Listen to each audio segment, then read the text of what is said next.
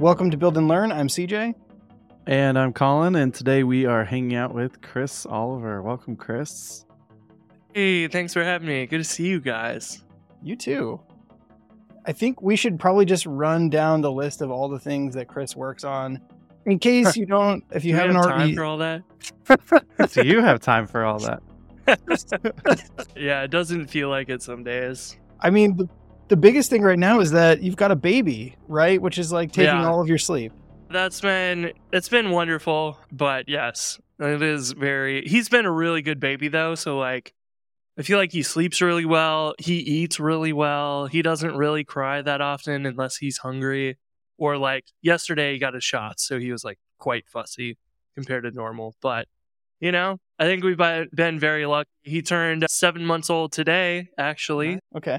I'm enjoying it, but it does take like the routines all change. So like in the morning, get up, feed him, change him, take him to daycare. And like that was my prime time for recording videos and stuff. And now that's gone. And then some days I pick him up from school early because like he got a shot. So he had a temperature yesterday and they were like, oh, we got to send him home just to be safe. And I'm like, so now I got to go take out an hour of my day in the middle of the day to go get him. And then I have him at home the rest of the day. So it's not like I'm doing much recording then and stuff. So it's definitely squeeze work in where you can find it now, but at least like I work for myself and I can work weekends or nights or whatever, you know, works out. Sounds like a little bit of a forced work-life balance though. You got life is going to happen.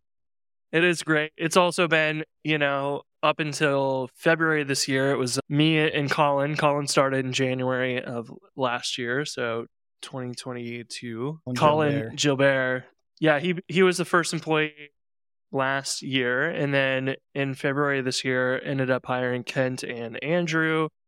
And so now we're a team of 4, which was like a much easier decision because like in the past, I was just kind of like, well, there's more support. I'll just like do it. And I had some time and it wasn't a big deal. But now it's like I have way less time. So time to like reinvest the money into the business and grow the team. And it'll take some time to train them and me to learn to be a manager and whatever. Like I'm doing a very different job now than I was, but still trying to also do that same job I was previously doing with recording videos and maintaining code and projects and stuff. But you know, it's time to spread the load. Is everyone on the team recording videos? I know Colin did a bunch. Yeah, Colin's been doing like the entire Ruby for Beginners series on our new learning path. So we're trying to give Go Rails for the longest time has been like Railscast was, which was like, here's the feature. And we just kind of jump around to different features. And, you know, some of them may be a multi-part thing that's like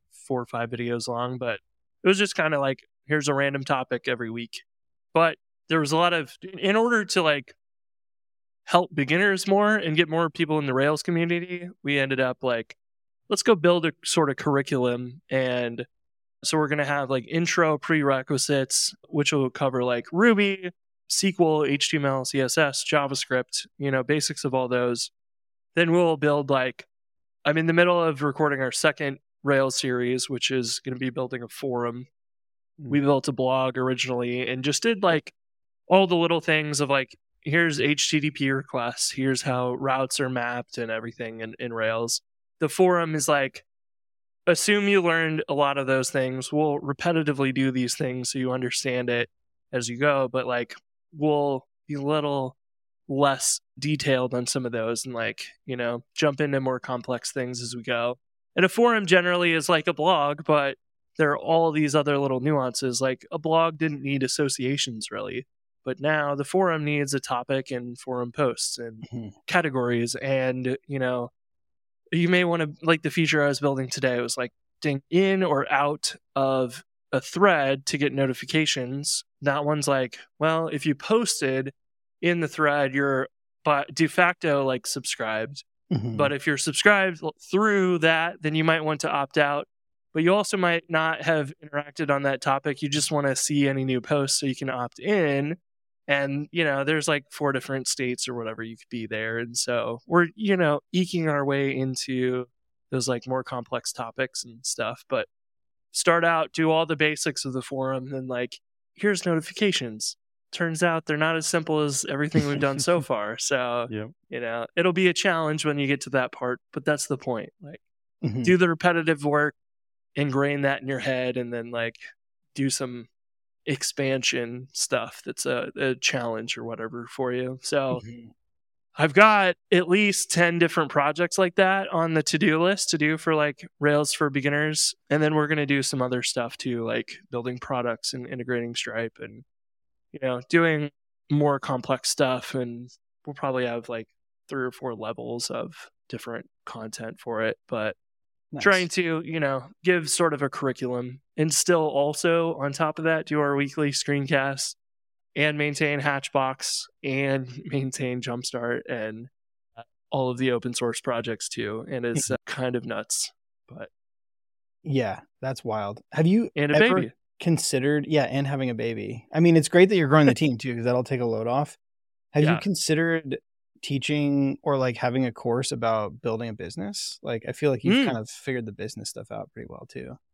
Yeah, that's a really good one. I haven't thought about doing exactly that, but sort of in that sense, like, because what I want to do with Jumpstart is like give people more than just code for like starting your business. So that would fit in really nicely there, because I've thought about like, I've actually written up, I haven't published it yet, but go use Stripe Atlas and then go find a lawyer and consider an S corporation if you don't want investors. Then just having sort of like this whole detailed thing about like, make sure you set up an email list and get people on there and automate the welcome emails and have, an evergreen sort of thing going on there to pitch your product to those people. And then, trying to get into all that. So that would definitely make sense to do like a course with that. So yeah, I'll definitely have to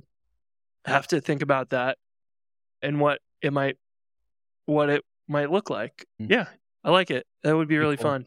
Because I would definitely, what I like making is stuff like that where I'm like, I wish I could have bought that 10 years ago when I was starting. If I could have paid $500 or whatever for the, complete course on all of those like little decisions you have to make along the way, even little things that are like, here, how do you deal with sales tax? Do you even need to deal with sales tax? I had no idea, but we can use, Stripe Tax or whatever to figure that out now much easier than I like read a bunch of crap on Missouri's website about sales tax and was like, well, if it's like they don't charge sales tax for Netflix, GoRails is pretty close to Netflix. So I assume I don't have to charge sales tax in Missouri. And like they eventually sent me a letter in the mail that was like, you owe us $5,000 or something. Wow. And I was like, for what? And then I had to call them and they were like, you explain your situation. And they're like, yeah, just send us a note that this is why, And they basically just do that as a tactic to scare you and, taking it seriously and stuff. But they like estimate what you probably would owe. And I was like, oh God, I don't like have $5,000.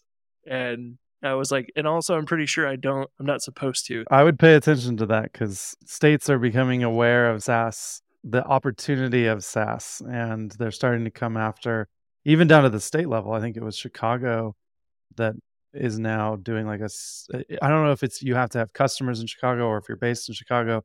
Transistor's running into this because John Buddha is in Chicago. And so part of the Transistor team is there. And so Justin Jackson has a whole bunch of episodes on their podcast, Build Your SaaS, about the trials and tribulations of just trying to stay on the right side of the line. Trying to comply. Difficult. Yeah. And you don't know what you don't know. And so like having that bulleted list of, this is how Jumpstart recommends you run your business would be pretty useful. Yeah. Yeah. And a lot of that too, you can rely on, if you have a good accountant, then they will know somebody who's a good lawyer for tax law and, can refer you to somebody to get advice and whatever. Because we had them reach out again, I think it was. And it was like, when we launched Jumpstart, my accountant was like, hey, let's just go talk to a tax lawyer and have him look at your product and like write up whatever document. And it was basically like, this is not taxable in Missouri, and if there ever comes contention with the state of Missouri, then like the tax lawyers, it's on his shoulders. Mm-hmm. So you're basically paying him like $1,000 for insurance to protect you in case something does happen. So it's like, if he made a mistake, then okay, then he will deal with it. But we, just paid $1,000 for a document for no reason, unless something becomes a problem in the future, which it shouldn't. But it better safe than sorry, and you're on the right side of things there. But yeah, it's a pain. When Colin Gilbert joined, he's in Louisiana, so Louisiana has different laws, and so we have to collect sales tax for just Louisiana customers for just some products, because not all digital sales in Louisiana are the same. So a platform as a service like Hatchbox, not sales taxable, but like Jumpstart is to Louisiana customers. And then also he lives in not a county, but a parish in Louisiana. They have their own sales tax there. So you got to do it on the state level and the county level or the parish level. And some states, like you mentioned, Colin, that are like where you're selling to, not where your company is based, they want to collect sales tax too. So technically there's a lot that even like having one sale in the UK or in Europe or whatever can like put you over the threshold. And so you're supposed to do that. And it just is making it awful for like entrepreneurs, because you're going to have just like you have to use something to help you, because there's no way you can like do all that work, because you're trying to make the business and make a salary, period. But it's like, oh, great, now you have all this overhead to even begin. Before you can make your first dollar, you'll have to like figure out all that. It's I don't know, barriers to entry that are not great. It doesn't really encourage people to create their own companies or anything. It's not good. Sounds like a good business opportunity for somebody out there, if anyone's listening and wants to pull up their sleeves and get into their own government. Tax. I mean, a new government would be useful. I mean, we are like 50 unique countries, right? As the United States, it's like seriously. CJ and I ran into this when we were doing e-commerce with. I mean, it's a physical product, but it was a subscription. And are you in Nexus or are you not? And do you use which vendor do you use? This was pre-Stripe Text too, so it's like, which other API do we have to pay for? And I think Justin concluded there wasn't really a good bulletproof service for this yet, so it's an opportunity out there for somebody. Yeah, totally. Yeah, Stripe Tax was probably the easiest piece for me, because I went in and created the products and then like read through all of the options for what tax category it was, and then I found ones that were like platform as a service. That's pretty much what Hatchbox is. Just select that, and then like, okay, now I know. In the previews it would show like 0 tax for Missouri, whatever for Louisiana, and any other future states we have added, it'll show that, and I would just kind of know. Where before I was like trying to read the Louisiana law rulings and whatever for stuff, and it's like, good luck. You will never find what you want, or you might find what you want, but you can't understand it because it's written in some obscure language, legalese. Yeah, need some ChatGPT to translate it into simple whatever. I remember when I was working out of the collective, Colin and like sat down with me and like helped. You guys have like a bunch of cheat sheets and stuff for getting hooked up in Nevada. Yeah, that was pretty cool. I don't know if that's still like a thing that you offer at the collective. It's something we should do more of for sure. It's one of those things where I mean, I didn't expect that we were gonna. This is the tax episode for everybody who is just joining us. But even with the co-working space, we're a weird one where like every time we had to switch accountants for filing our taxes, and they were like, "You guys are pass-through income," and I was like, "If you change our income to pass through, like it affects us in such a weird way, and we're not pass-through income. Like a co-working space is not someone buying property and then renting it out to somebody. It's like a whole service on top of the space. And there's obviously like probably a spectrum of co-working spaces where some of them just rent to somebody and call it a day, but like we have a team, we have a whole bunch of services and things that we offer, including like what you were just talking about. So I was like, this is how we should be classifying our revenue. And the accountant wanted to fight me about it. And it's like, we've been in business for 13 years. We are not doing this every year that we have to file our taxes. We did this then. And, even the city was like, we don't really understand what you do here. And it's like, okay, let's make business a little bit easier for everybody. I know every new Secretary of State's like, we're going to make government better for business. So let's actually do that, please. Like better websites, better, like, let's get an API for all the state Secretary of State websites. Like that would be, in 2023, you'd expect that. It'd be written in like SOAP though. It would be, yeah. Like, can we just get a webhook? Can we get Yeah.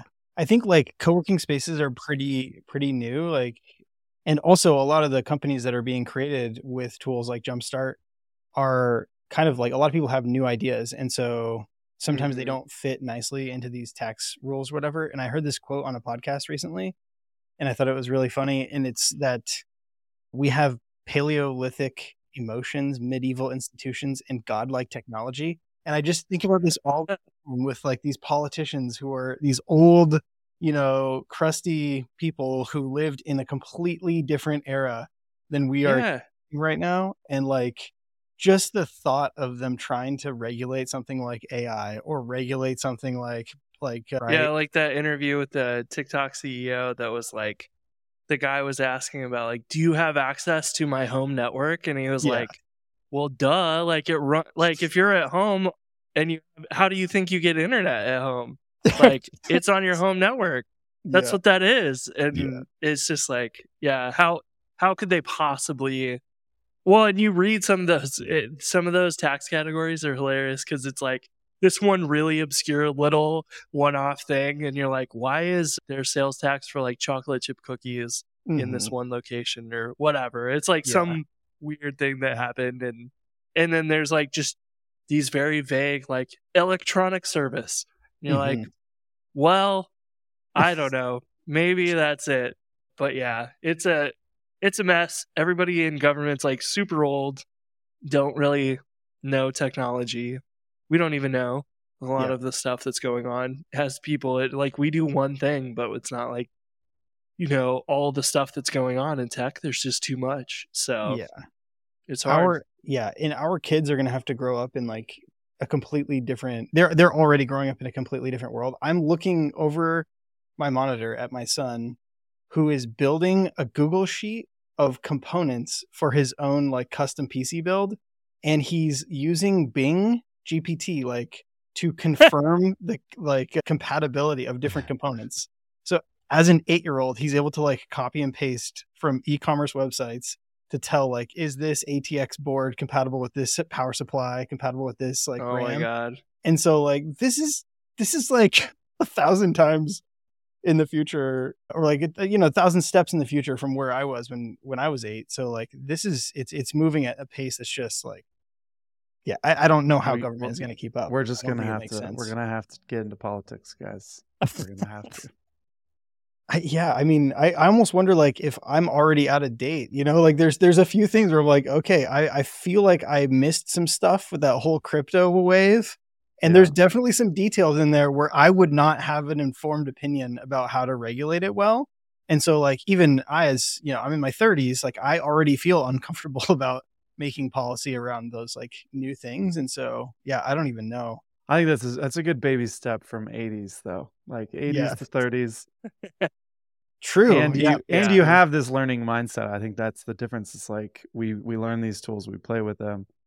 There needs to be a way to think about those kinds of things. I really like the 18F, which is the digital service, as an option. They are not big enough to deal with all the government tech problems that exist. Like I think they've started with just making the websites accessible, right? Which is a big pain into itself. But here in Nevada, they spent a lot of money on this new like all-in-one business platform thing, and it is garbage. And I will publicly say that any day. They are now talking about doing an RFP for redoing it. And I'm like, how much money is allocated for this? And either A, can I bid on it?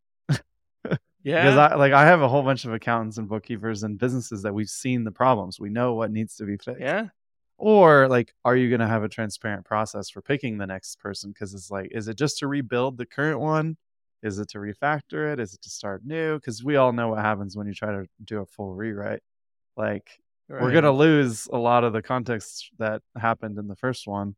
And no one's going to know why the thing exists. And they're like, oh, why does this thing do this? It's like, oh, yeah, some random weird rule in some county somewhere. Yep. Yeah, have you guys watched that movie War Dogs or whatever? Where it was like, where like they have the government contracts that they're like, we just need to buy like 1,000 Berettas from anybody, and like anybody could submit a proposal, and they start like selling random stuff and whatever to the government and making tons of money. It's You'll have to watch that. I'm gonna have to watch this. You can be the next War Dog. Yeah, it's pretty funny. They've also there's a book too that one of them wrote. I have a buddy that works for a government contractor, and we used to talk about this all the time. Like, we should just submit for government contracts to like make screws. Let's get more governments on rails, right? Yeah, I mean, I'm sure there's jumpstart government. There you go. Yeah, solving all the world's needs here. Just a little bit of devise, and yeah, a little bit of glue. When you deploy with Hatchbox, like, have you run into anything where people have to be like HIPAA compliant or have like any like crazy compliance things? People have asked, and it's pretty much like, we're not going to be HIPAA compliant, I'm pretty sure. Like, it's such a vague set of rules too. It's like hard to know that you're really compliant. So you probably need to go through some company that can certify that you're actually HIPAA compliant and stuff. And it was like, I'm one person, I don't need to do this for a one-off customer, unfortunately. Right. And like a Heroku, I looked into it at one point because a couple customers had reached out about that. And I was like, looking at Heroku's version is like starts at $2,000 a month. And I was like, oh, that's tempting. But it kind of brings you back to like the points that like Basecamp has made, where they're like, we don't want to make a oversized amount of money from one or two customers, because if they ever leave us and like our business goes out the window, like we lose half our business or more, and then what do? And we got to fire all these people or whatever. Like we're diversified. So that was kind of the same thing where I was like, you know what? We could end up with a few customers that are paying us, most of our customers are pretty small, under $100 a month. And then you come in with a couple that are like $2,000, $3,000, $4,000, $5,000 a month. And then if they disappear, it's like, oh, that's a lot of customers to replace them. So or they start throwing their weight around, right? Like they have other requests that you have to do because they're paying you more money. And then it's basically you're a consulting company for these 2-3 big customers, and you're not really running your own ship anymore. You're just getting dragged behind their boat. And it's like, you're not really independent anymore running your own company. So that's pretty much where I left it. It was like, you guys are better served at Heroku or whatever. Like, we're not going to provide that much better of a service or whatever. But yeah, somebody was trying to use AWS GovCloud and other things, and I'm like, cool, but it's just not worth it. So yeah, and I like helping the small, like Jason Fried and DHH just post like tweets and blog posts about like helping the underdogs, and I really like that a lot. I want to help that's why Hatchbox and Jumpstart and Go Rails all exist. Like, and Rails, I feel like, is why I like Rails and Laravel and things like that, because it does help the underdog succeed, and it can be one or two people just building cool stuff. And like, even if they don't build a company that can employ 50 people, who cares? If they're like having a wonderful living by themselves or with a small team, they win. Like, that's amazing. That can be life-changing. So, they're the underdogs, and I really enjoy that sort of stuff. Totally. Yeah, I think that was one of my favorite parts of my job at Stripe, was just helping people earn their first like money online. I think that it was so powerful. This is the best feeling in the world. Like, yeah, I tell the story regularly, but like, I, with a friend, built this little not so like compliant with the Apple terms of service, but he was like buying these templates for iOS apps for like a Flappy Bird clone, and then he changed the graphics and make it like Flappy Panda or some stupid thing, and like put his ad network IDs in there. And then the only way he could actually make money was like finding people to review his game, so it got rated in the App Store enough to like get some downloads and get some people playing it and get, you know, ad views. And so he had these Facebook groups where people are sharing their apps with each other and reviewing them. So we like built this little Rails app, and you would pay $5 for every app you wanted to put in the pool. And then you would review other people's, and yours would get pushed up the queue. So then other people would review yours first, and then you get this little review group going. And we made like 30 grand on that, but before it kind of got shut down by Apple and stuff. But it was like the first time we made like $25, and I think we just used PayPal for it back in the day, because this is a pretty long time ago. But I was going to the movies. I sit down and it's like, turn your phone off. And I like open my phone and I see a notification that I just made $25. And I was like, wait a minute, I didn't do any work. And the movie's free. Like, what? This is nuts. Like, I was, you know, always trading time for money until that point. And then I was like, oh my God. Like, I'm sleeping and I woke up and I made $100. Like, what is this? This is insane. So that feeling is wild. If you've never experienced that before and you like wake up and made money, it is insane. And I want as many people to like experience that as possible, because it starts to really just like change your perspective, where you're not trying to do things trading your time anymore, which has like a natural limit. You can only work so many hours a week, and you're only going to ever be able to charge so many dollars per hour. Like, as a developer, you might get lucky and be able to charge $250 an hour or something crazy, but you can still only work 40 hours a week. So like, you're limited there. But if you're doing something like our screencast at GoRails, like I can make one video, 10,000 people could watch it and pay $19 a month for it. And like, I only had to do it one time, but that same value was able to be like reused for everybody. Yeah. So it just like starts to open your eyes to those business ideas that are scalable like that or whatever. And then you start to realize like that's where people really make a lot. They like figure out something like that can be done without trading time for it. I have a follow-up on that I'm curious about, because I'm like, having previously been a consultant, like you become habituated to trading time for money.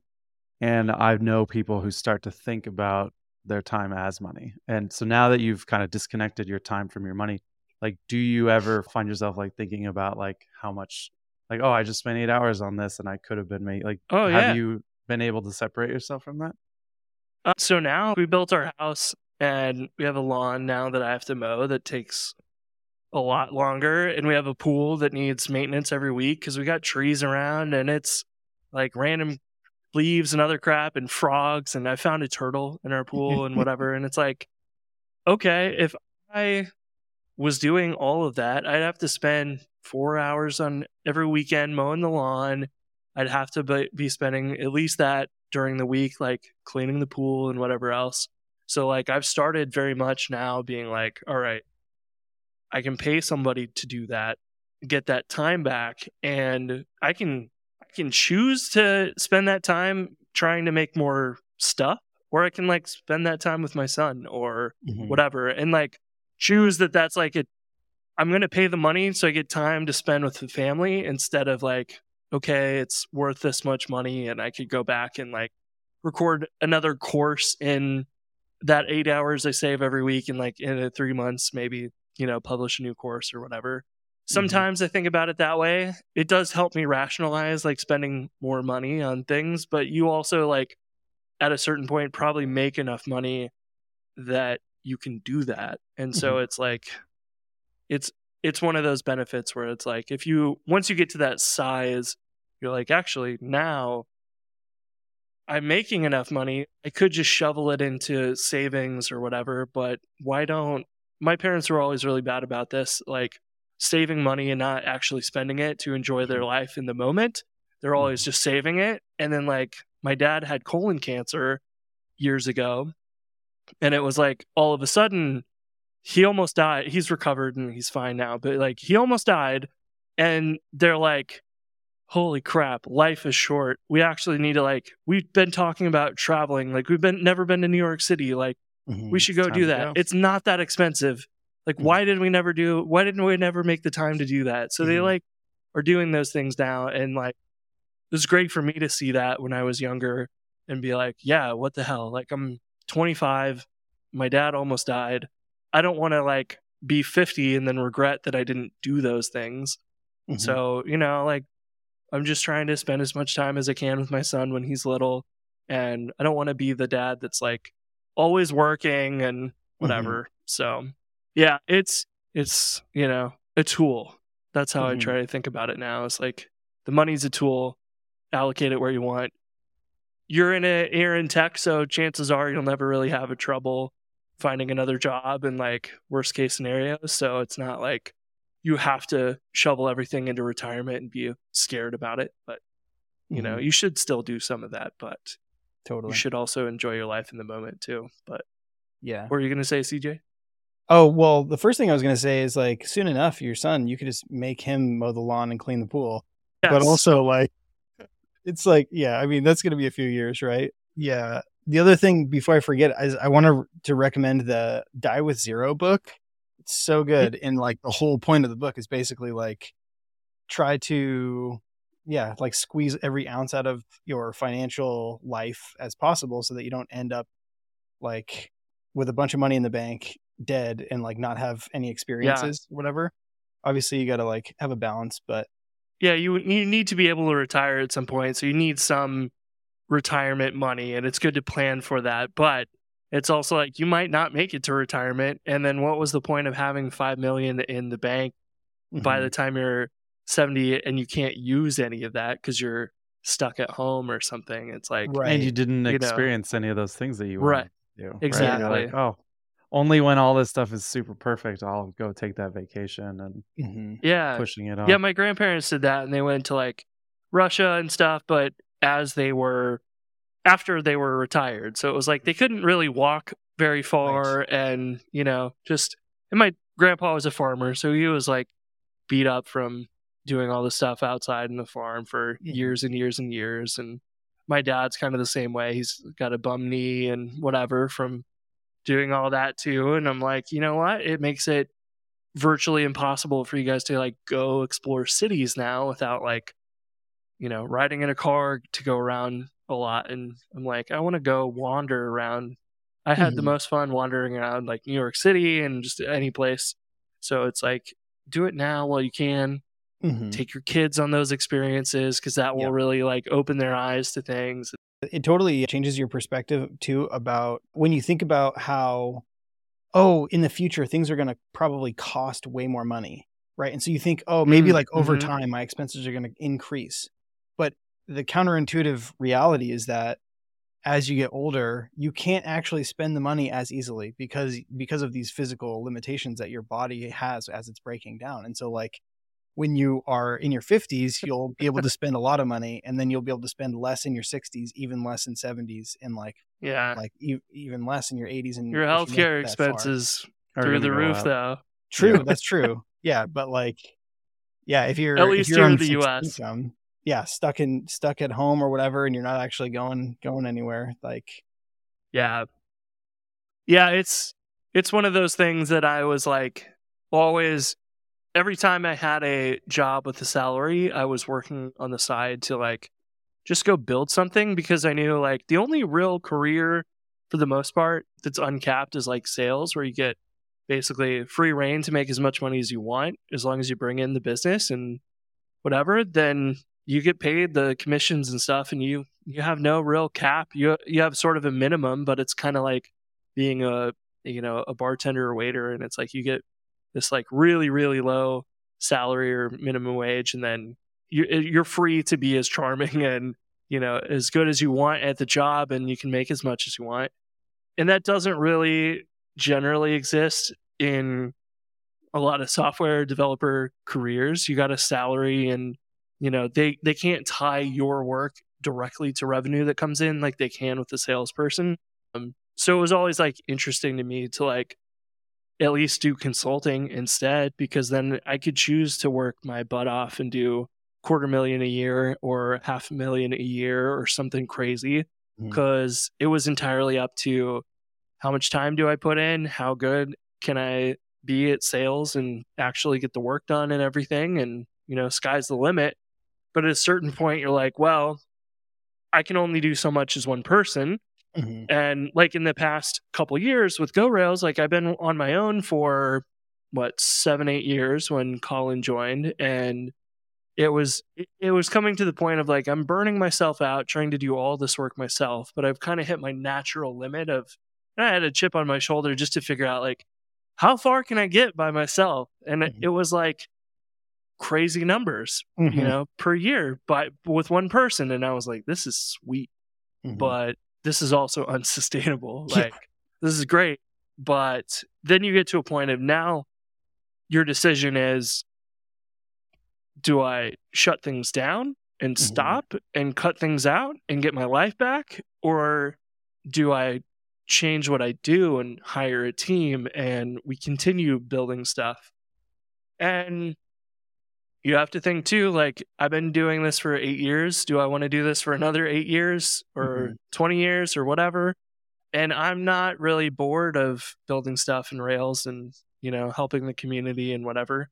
So the appeal was more to like, well, I guess if we have a team, then we can do more stuff and we can accomplish more things and contribute even more. But if I like am just myself, I got to shut things down and like simplify and like just focus on maybe the stuff with the best ROI, which maybe isn't the thing that helps the community the most. And so it was kind of like conflicting itself if I was to go that route. So I ended up like, all right, my job's going to change, becoming more of a manager and, a leader in the company, but also it might make the business more like sellable in the future, where it was 100% dependent on me. I now have really an asset that I could sell, that someone could take over.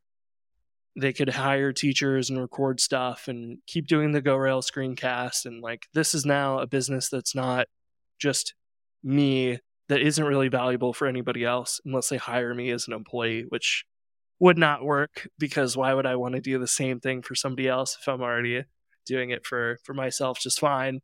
So there was a lot of different decisions there in the last couple of years that made it, having a kid makes it very obvious like which path you want to take, because I just kicked the can down the road for like 5 years just thinking about like, what do I do? I don't know. Nothing. There was not enough pros or cons for one way or the other. I'm just stuck in a limbo of like comfortableness where things aren't so bad you have to shut it down. Things aren't so good that you're like, I'm going to just throw everything at this. Just like, I'll just keep chugging along. It's going fine, keeps growing. And you're like in a weird spot there where it's like things are decent, pretty good, but they're not like blowing up out of control where I have tons of money and have to go hire people and grow the business. But it also doesn't suck. And it's not a point where you're like, why am I doing this? Let's just shut it down and do something else. So that took a long time, but I think it eventually got to the point where it was like, it makes plenty of money and I need some quiet time, some like just, share the burden with somebody else, and so that's what I ended up doing in the past couple of years. And it's been great. It's just now like we doubled the company from 2 to 4 in February. And that's a big move, a very big move. And what went from like most of our meetings in the past were basically like this, where we just hop on Tuple and chat for whatever, like 15 minutes or an hour or the whole day about anything. And we always knew what everybody was doing. And now it's 4 people and it's like, well, you're working on this. I haven't talked to you for like 3 days. And like, it is a totally different experience now with 4 people. So I'm learning all of that and trying to be, cognizant about what do I need to get better at, and how do we become a well-oiled machine? And just now you got more personalities and, people with different responsibilities and other time zones and all these different things to figure out how do we all work together well and efficiently and make sure that everybody has their own space to just go do work without, I need a lot of quiet time to just poke around at a problem and explore it. And it may not turn out to be anything, but, I got to go just mindlessly think through something by myself without interruptions. And that is like a lot more rare now. So it's interesting to like see that. And maybe over time, I'm not contributing code as much or something. Well, like DHH is kind of like, at least in Rails as an example, he like shows up, does a whole bunch of stuff, and then disappears for like a year or something and does that again and kind of like, does it when it makes sense and whatever. So I don't know if I'll end up in that situation or whatever, but it's interesting to go through this change and actually like have to grow things. But I want to keep it slow and, steady, but it's good. I think it's going to be very good in the long run. But also it's one of those two where if you make mistakes, you make mistakes and you can like reset. It's okay. Like if you hired people like Adam Wathan did that for Tailwind and like realized it wasn't working, he hated it and pulled the plug and shrunk the company back down and was like, I have to like, it's my company, it's my life, I can make it whatever I want. So if I'm not happy, like I need to go fix it and just not deal with it. Like this is my life, so I want to make sure I'm enjoying it. We've all had startup experiences where if you have investors, you don't necessarily always get to go slow and steady like you're talking about. And seeing what Adam's doing, seeing what you're doing, like, I mean, we got to hang out at RailsConf and it was fun to see people react to seeing Go Rails, like, the whole four of you. It's like you have a bigger footprint now. And honestly, there's some resiliency there too, right? Like if you were sick, Go Rails still has 3 people who can work on stuff. It's not just a thing you can sell. It's a thing that doesn't need to have Chris show up every single day in order for it to exist. So, I mean, that was just before RailsConf when I went on vacation for 9 days. I didn't touch the computer for 9 days. Like that was the first time in probably 9 years that I had that long of a stint without working. It was crazy. And now, I got my bodyguards at RailsConf and whatever. So is there like, I assume there's like a back channel that you have with all these other business owners. Do you have like a chat thread going with a bunch of ballers that are like, oh, what are you doing, with your marketing this month? Or a few people, but it's not really like, and I probably need to make it something more formal like that, like a mastermind or something where we either just have a Discord and we just use that, or I don't know. I've tried a few masterminds where it's like a weekly meeting or even bi-weekly, and it's like, I don't know. We're a small business. A lot doesn't happen in 2 weeks. Like nothing major changes that often.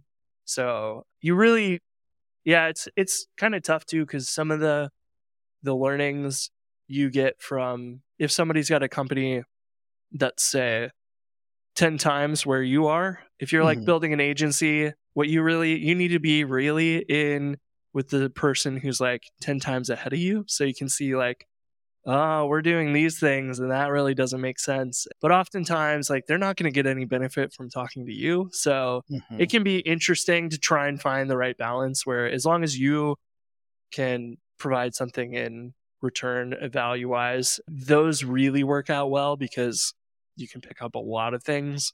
It can be not as useful if everybody's kind of on the same level and it's like, we're all here. We're not sure how we get to there, but here's what I tried. And they can still be useful, definitely. But I feel like it's just kind of more like you really want to see the person who's like 2 steps ahead of you, but it's maybe harder for you to like provide anything in return because they're like, you're behind me. I need the guy 10 steps ahead of me. So sometimes it's energy though, just like being pumped and like being excited and talking about new shiny things. And I mean, I think that's probably valuable for the folks that are ahead. Yeah, that is definitely a lot of fun. Yeah. So, yeah, I like that for sure. And it's a way to, sometimes you just don't have anybody who's understands the problems that you have. Like, okay, if you're worried about paying salaries, like you can't talk to employees about that. Like you need to talk to another business owner or whatever that understands like, oh God, yeah, we had this issue. And like we ended up opening a line of credit with the bank to like smooth things out over time. And it's like, oh, I never even would have thought that I could do that or whatever. And that makes a lot of sense. I'll go do that and try that. And so sometimes, yeah, there's really helpful things and just the energy of like, you have peers to, you know, vent to or whatever it is, be excited with and stuff. In general, like the education space is just like rough. So I feel like that's not everybody I end up talking to and that's doing something similar. It's like, yeah, this just sucks. So have you listened to the Hackers Incorporated that Adam Lavin and Ben Orenstein are doing? They nail a lot of those. Like it feels like they're talking to me when I'm listening to that because I'm like, everything Adam struggles with, basically doing an education business, even though it's like an open source CSS thing, it's very similar to what we do and all the struggles we've had. Because the thing that made GoRails like unsustainable for the longest time was like, oh, people are asking me to do these videos for these topics, so I try and cater to those, and like I don't have any interest in doing like a Backbone JS and Rails API, whatever. But people were asking for it, and I was like trying to accommodate everybody. And like I'd burn myself out because I got to go teach myself Backbone and learn all the ins and outs. And then in 40 hours, I still may not really understand it very well to the point where I can teach it, or I might end up teaching it in a way that's just like really janky because that's how I learned it from these other tutorials. And then people are asking you questions about how am I supposed to fix this thing? And you're like, I don't know. Like I just learned it last week. You know as much as I do.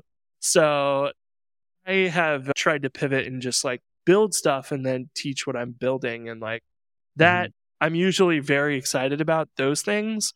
And then I can also much more easily teach that content because it's fresh in my mind as opposed to like trying to learn something brand new and teach something I don't fully understand. It's much easier if you already know something deeply and go teach it that way. So totally, that's made the whole business like sustainable, but sustainable is relative too because it's still publish a video every week and it's the grind of same thing that all the Twitch streamers are stuck with. You got to show up every night, play video games for 10 hours straight and never miss a day. And like that becomes a job real fast. Even though you're playing video games, it's a job. Yeah, I burnt out real hard just like making tons of content last year and like I like couldn't do it anymore. And you had to do that of using JavaScript frameworks and PHP and Ruby and like you were doing something that seems to me like is extremely hard because you have to go so broad. Whereas in Rails, I can go real deep on Rails and only care about Ruby and Rails things. But you're deep on Stripe, but broad on every language, which is like crazy to me. That sounds very, very hard. Yeah, it was tons of fun to learn like the frameworks and stuff. And in the beginning, I had a blast just like picking up all the same patterns in different languages. But yeah, to your point, I would make a video in Ruby having fun with something and someone would be like, can you do the same thing in PHP now? I'm like, oh my gosh. Like, I don't know. We need some Elixir. We need some Rust. Yeah. That's funny. Yeah. All right. Well, as always, you can head over to buildandlearn.dev to check out all the links and resources in the show notes. Bye, friends.